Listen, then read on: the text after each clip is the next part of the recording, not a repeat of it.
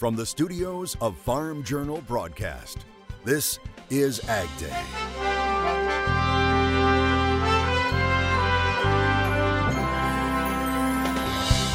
Raising rabbits.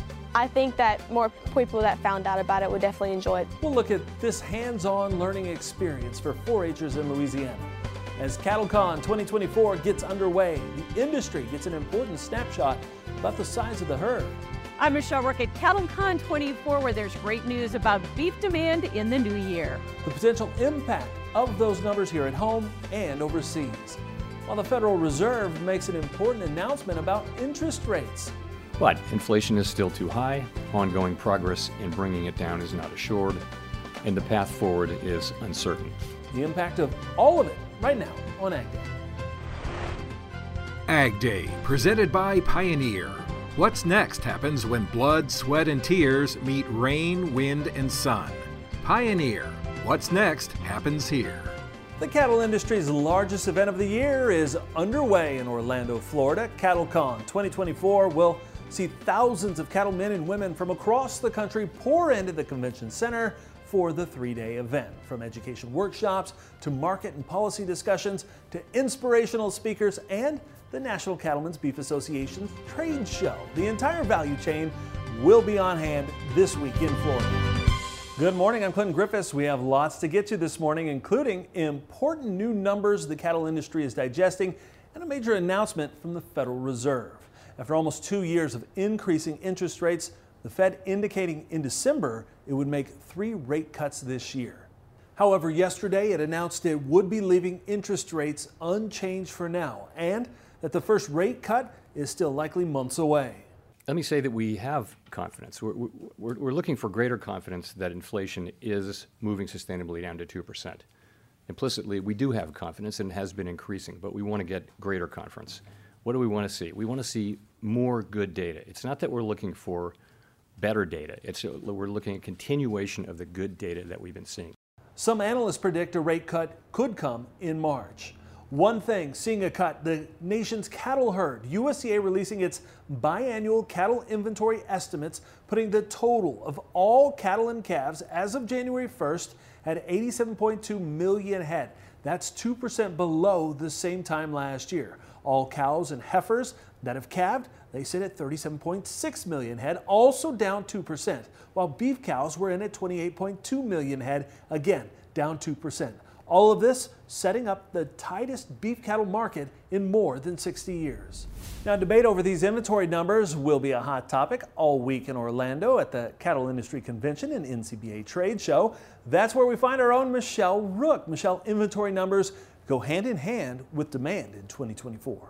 That's right, Clinton. The smallest herd since 1951 has tightened supplies and pushed up box beef and retail prices. So the concern has been that consumer demand would be curbed. The good news is that hasn't happened. The outlook for beef demand is strong for 2024, coming off of increasing sales late in 2023. That's according to Dave Weber with Terrain. The consumer expenditures have been terrific through the back half of 2023.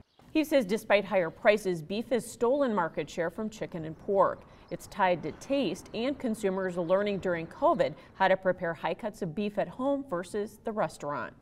It's a testament to the quality that consumers perceive out of our product, especially if you look at where we've seen growth in spending on upper 2/3 branded kind of product, the promises that go with those brands, and then prime as well. When we think about that white tablecloth eating experience when we came out of COVID, all that prime product went into the club stores and grocery stores. Consumers learned how to cook it. Also adding to his optimistic demand outlook is an improving economy and stock market. That makes consumers' disposable income look better, and they continue to choose high quality food products. International demand for beef was down slightly in 2023 with higher prices, but it's relative, coming off a record year in 2022. It was over $9 billion of value brought back to the United States, over $395, per head. That's going to be the second or third highest value on record. So we're on pace here to maybe be $10 billion this year. So while this year's data compared to last year, and we only have 11 months in here right now, we look forward to this coming year, and we're on a pace for some great opportunities in exports. In fact, USMEF is predicting beef exports for 2024 to be up over 5%. tied to demand for variety meats and the promotion of other value cuts in countries like Taiwan, Korea, and Mexico. We're forcing the trade in some of these countries to really look at the rest of the carcass. If they can't get enough short plates or chuck rolls, what else can we use? And one example is the round. He says the U.S. dollar has also come off its highs, which will help make U.S. beef more competitive. All that bodes well for U.S. beef demand in 2024. I'm Michelle Rook reporting for AgDay. All right, thanks, Michelle. Now, she'll be back to talk more about the latest cattle inventory report as it relates to markets in just a few moments. And be sure to join us all week and through Monday as we continue to bring you coverage from this year's Cattle Industry Convention and NCBA Trade Show. Coverage of the 2024 NCBA Cattle Convention on AgDay is brought to you by Alltech. Alltech delivers smarter, more sustainable solutions for agriculture. Our diverse portfolio of products and services improves the health and performance of plants and animals, resulting in better nutrition for all. Happening right now, thousands of sheep and cattle are stranded on a ship off the coast of Australia in sweltering temperatures. The ship left from Western Australia on January 5th, bound for Jordan, but 15 days into its trip, the vessel was diverted away from the Red Sea due to security concerns amid growing tensions in the Middle East. It returned to Australian waters and remained stranded near the coastal town of Hillary's. The area is going through a heat wave with temperatures pushing past 100 degrees this week. Authorities are working with veterinarians and the exporter to determine next steps. The more than 14,000 sheep and 2,000 cattle are believed to be worth more than 2 million Australian dollars. Now, that atmospheric river that we told you about is now slamming California, bringing heavy rain and snow while temperatures are rising in the Midwest. Meteorologist Matt Engelbrecht joins us with more on this wild start to February. Matt. We're at that time now. We're starting to set up that new pattern in and across the United States. Ridge of high pressure building in and across the Dakotas, the plains in the next couple of days before a low pressure system works from the west to east. And as we've been talking about all week long, what's going on the west coast back behind me here Thursday night and into Friday. Torrential downpours with feet of snowfall, easily feet of snowfall in some of the higher terrain. Now look how far south this trough digs. The farther south it digs, the more likely we'll see this scoot underneath the ridge of high pressure. And this is something that's been very consistent the last couple of days. So this is Friday at 10 p.m. See this line go way up here towards the north, and then this circle at the surface, you got a low pressure system. It doesn't work to the northeast or follow up and over. It actually cuts under, which gives us a very different kind of look to where that rain is going to fall Sunday and into Monday morning. Again, with that high pressure staying in place over portions of the Midwest. Go ahead and take a look at your screen here. And how about this? Anchorage, Alaska, seeing just a bit of snow these days. The latest storm dropping nearly 17 more inches of snow in the area, putting the seasonal total past 100 inches. It's the earliest Anchorage has reached that mark. National Weather Service measuring more than 37 inches on the ground, saying they are running out of room on their measuring stick. We'll talk more about your forecast in just a bit. Farmer protests continue in France, where producers blasted their tractor horns as they went head-to-head with French police tanks. Now, they did it while blocking the A1, a key roadway in France. Meanwhile, happening today, French President Emmanuel Macron is expected to meet with the President of the European Commission to discuss these ongoing protests. Melissa Bell has this report filed near Paris. And what we've seen since yesterday are these farmers who'd been spreading their discontent fairly widely across France, blockading roads with their tractors elsewhere around the country, dumping manure outside of local stores, setting tires and waste to light to try and draw attention to their anger. It had begun in the south of France more than a week ago and is now moved progressively closer to Paris. And we're now just on the outskirts of Paris.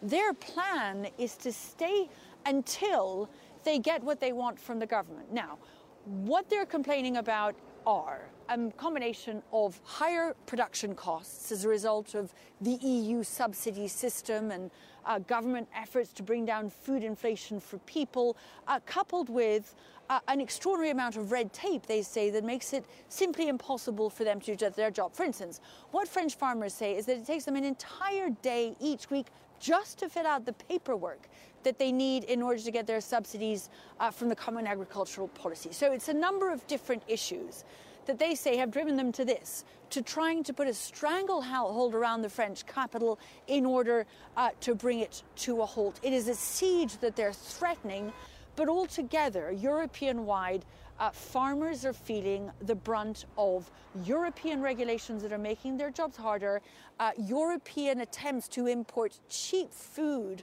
both grain and meat and milk, from outside the European Union, where they say the measures, the requests, the demands being made of farmers there are far less stringent. So there's an injustice, they say, at the heart of the system that they are no longer willing to tolerate. And they say, very much like you'll remember the yellow vest protests of a few years ago here in France, they were kicked off by that straw that broke the camel's back. It was a rise in fuel taxes. Similarly, the drop really here that caused all of this to explode here in France was the announcement that there would no longer be subsidies on the crucial diesel that many of these farmers use to run their farms. So all of this combined now a major headache for the French government, and not only for European governments and for Brussels by the time they meet on Thursday, trying to figure out how they can bring this sort of disruption to an end. Cattle futures were mixed ahead of the inventory report. We'll talk about where markets go next coming up. And later, not all livestock is on hoof. We put a little hop in your day in the country.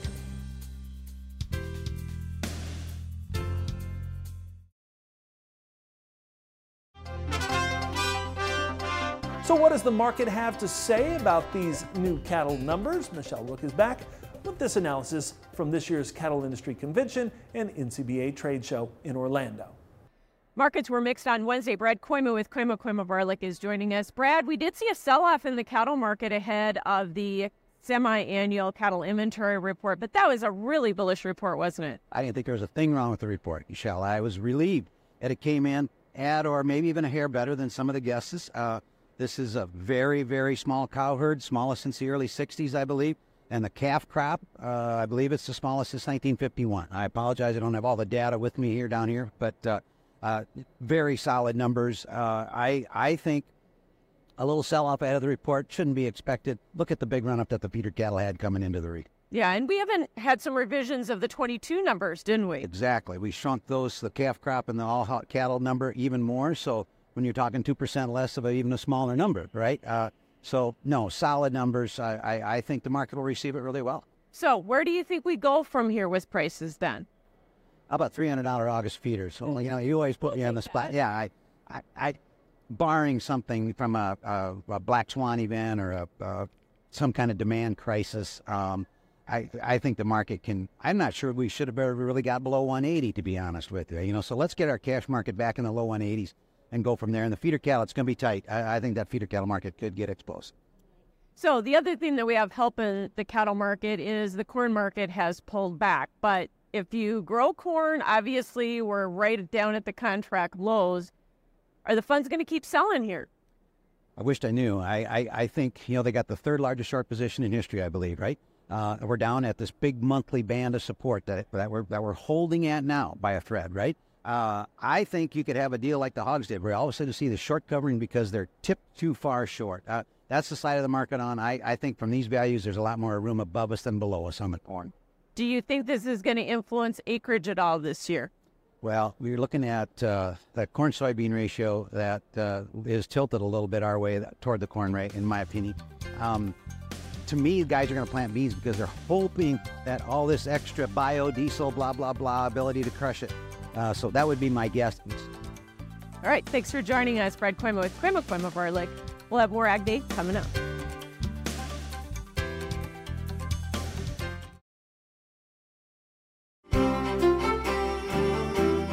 I know this map hasn't changed all that much the last couple of days or going back to last week. What has changed is the date and also just how far the blue expands on the west coast. Still expecting above average temperatures, so any precipitation that comes through, and it's not going to be much during this time period.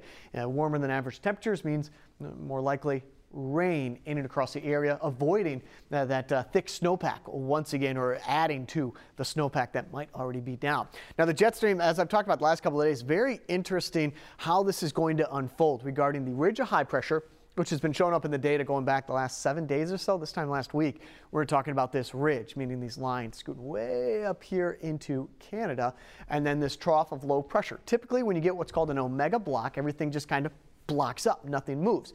This one's going to be a little bit different because the low pressure system, the trough that is coming off of the west coast, that's providing a substantial amount of rainfall into California, that's going to scoot to the south of the ridge. So suppression of the atmosphere underneath the ridge means clear skies, dry conditions. Where this trough, where this cutoff low travels, you're going to take with it cloud cover, cooler temperatures, as well as rainfall. That's all going to come down towards the southeast. What's very interesting about this is without this cutoff low being more to the north, we're actually cutting off any kind of return flow of cold air. Typically when we get low pressure systems or troughs digging across the United States, on the other side of them, we get a drawdown of some very cold Arctic air. That's not going to be the case. So that's why that map that we just looked at was so warm. Once that cutoff low leaves, another ridge develops next Wednesday and Thursday. That puts you into a 10 to 14 day time period. Start off with Louisiana, mostly cloudy, high of 68 degrees. How about Charles City, Iowa? We've got some morning clouds, evening sun. In Tennessee, Crossville, mostly sunny, high around 53 degrees.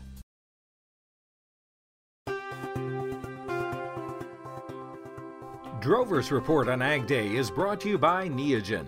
Discover your possibilities and enhance your herd's potential.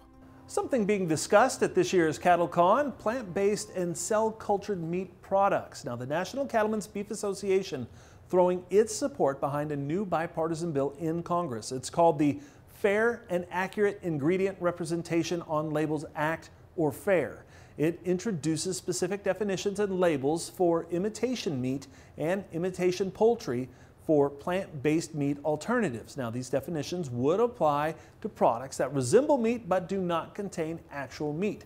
Other ag and livestock trade groups adding it will help prevent consumer confusion and protect the reputation of traditional meat products. As of 2022, plant-based meats accounted for 2.5% of retail packaged meat sales. It can be tough to be everywhere on a feedlot, but new technology may give producers better insights. Precision Livestock Technologies unveiling what it says is the first system to use artificial intelligence to predict cattle feed intake and make recommendations. The system uses cameras to detect and analyze such things as bunk levels, slicks, feeding behavior, and fill events. The company says the system helps producers spot problems in pens early, automate feeding decisions, and match specific feeding protocols.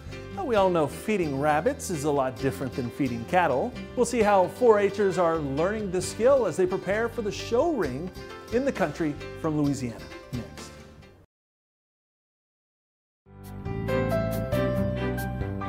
Raising rabbits is a passion for one Louisiana family. LSU Ag Center correspondent Craig Gautreaux has this report on the ups and downs that come with showing this particular animal. Tinley Trosclair loves rabbits a lot. She and her family have more than 70 of them, and Tinley has done a great job of raising some top quality bunnies. It's a hobby that she believes many people, including other 4-H'ers, could benefit from. I think that more people that found out about it would definitely enjoy it because it helps build great family bonding time and great friendships and great mentors, people that you can look up to. Having a championship quality animal is very rewarding, but Trosclair says she has learned some valuable lessons through losing. It taught me how to fail. I have had many failures, and as being a breeder in 4-H and in ARBA, it just taught me that I got to keep on going, keep on pushing, and it has really taught me great patience and great confidence in what I can do. While show day is what Trosclair is working toward, there's a lot of hard work to be done to get there. I do not enjoy filling up water bottles, but you got to keep all your rabbits healthy, and having a good, healthy, and clean rabbit and having a clean barn, and it just makes you feel better, and it makes you feel very confident in where you are in your breeding processes. Raising rabbits is a family affair, as Tinley's sister, Sailor, also shows. Being allergic to rabbit fur doesn't keep their mother from participating because she sees the benefits.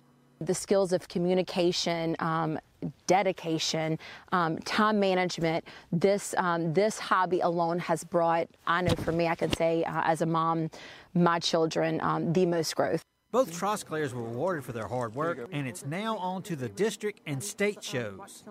From the East Feliciana Parish Livestock Show, this is Craig Gautreaux reporting for the LSU Ag Center. Thanks, Smile M10. All right, thanks, Craig. And that's all the time we have this morning. We're sure glad you tuned in. From all of us here at AgDay, including us. Have a good day.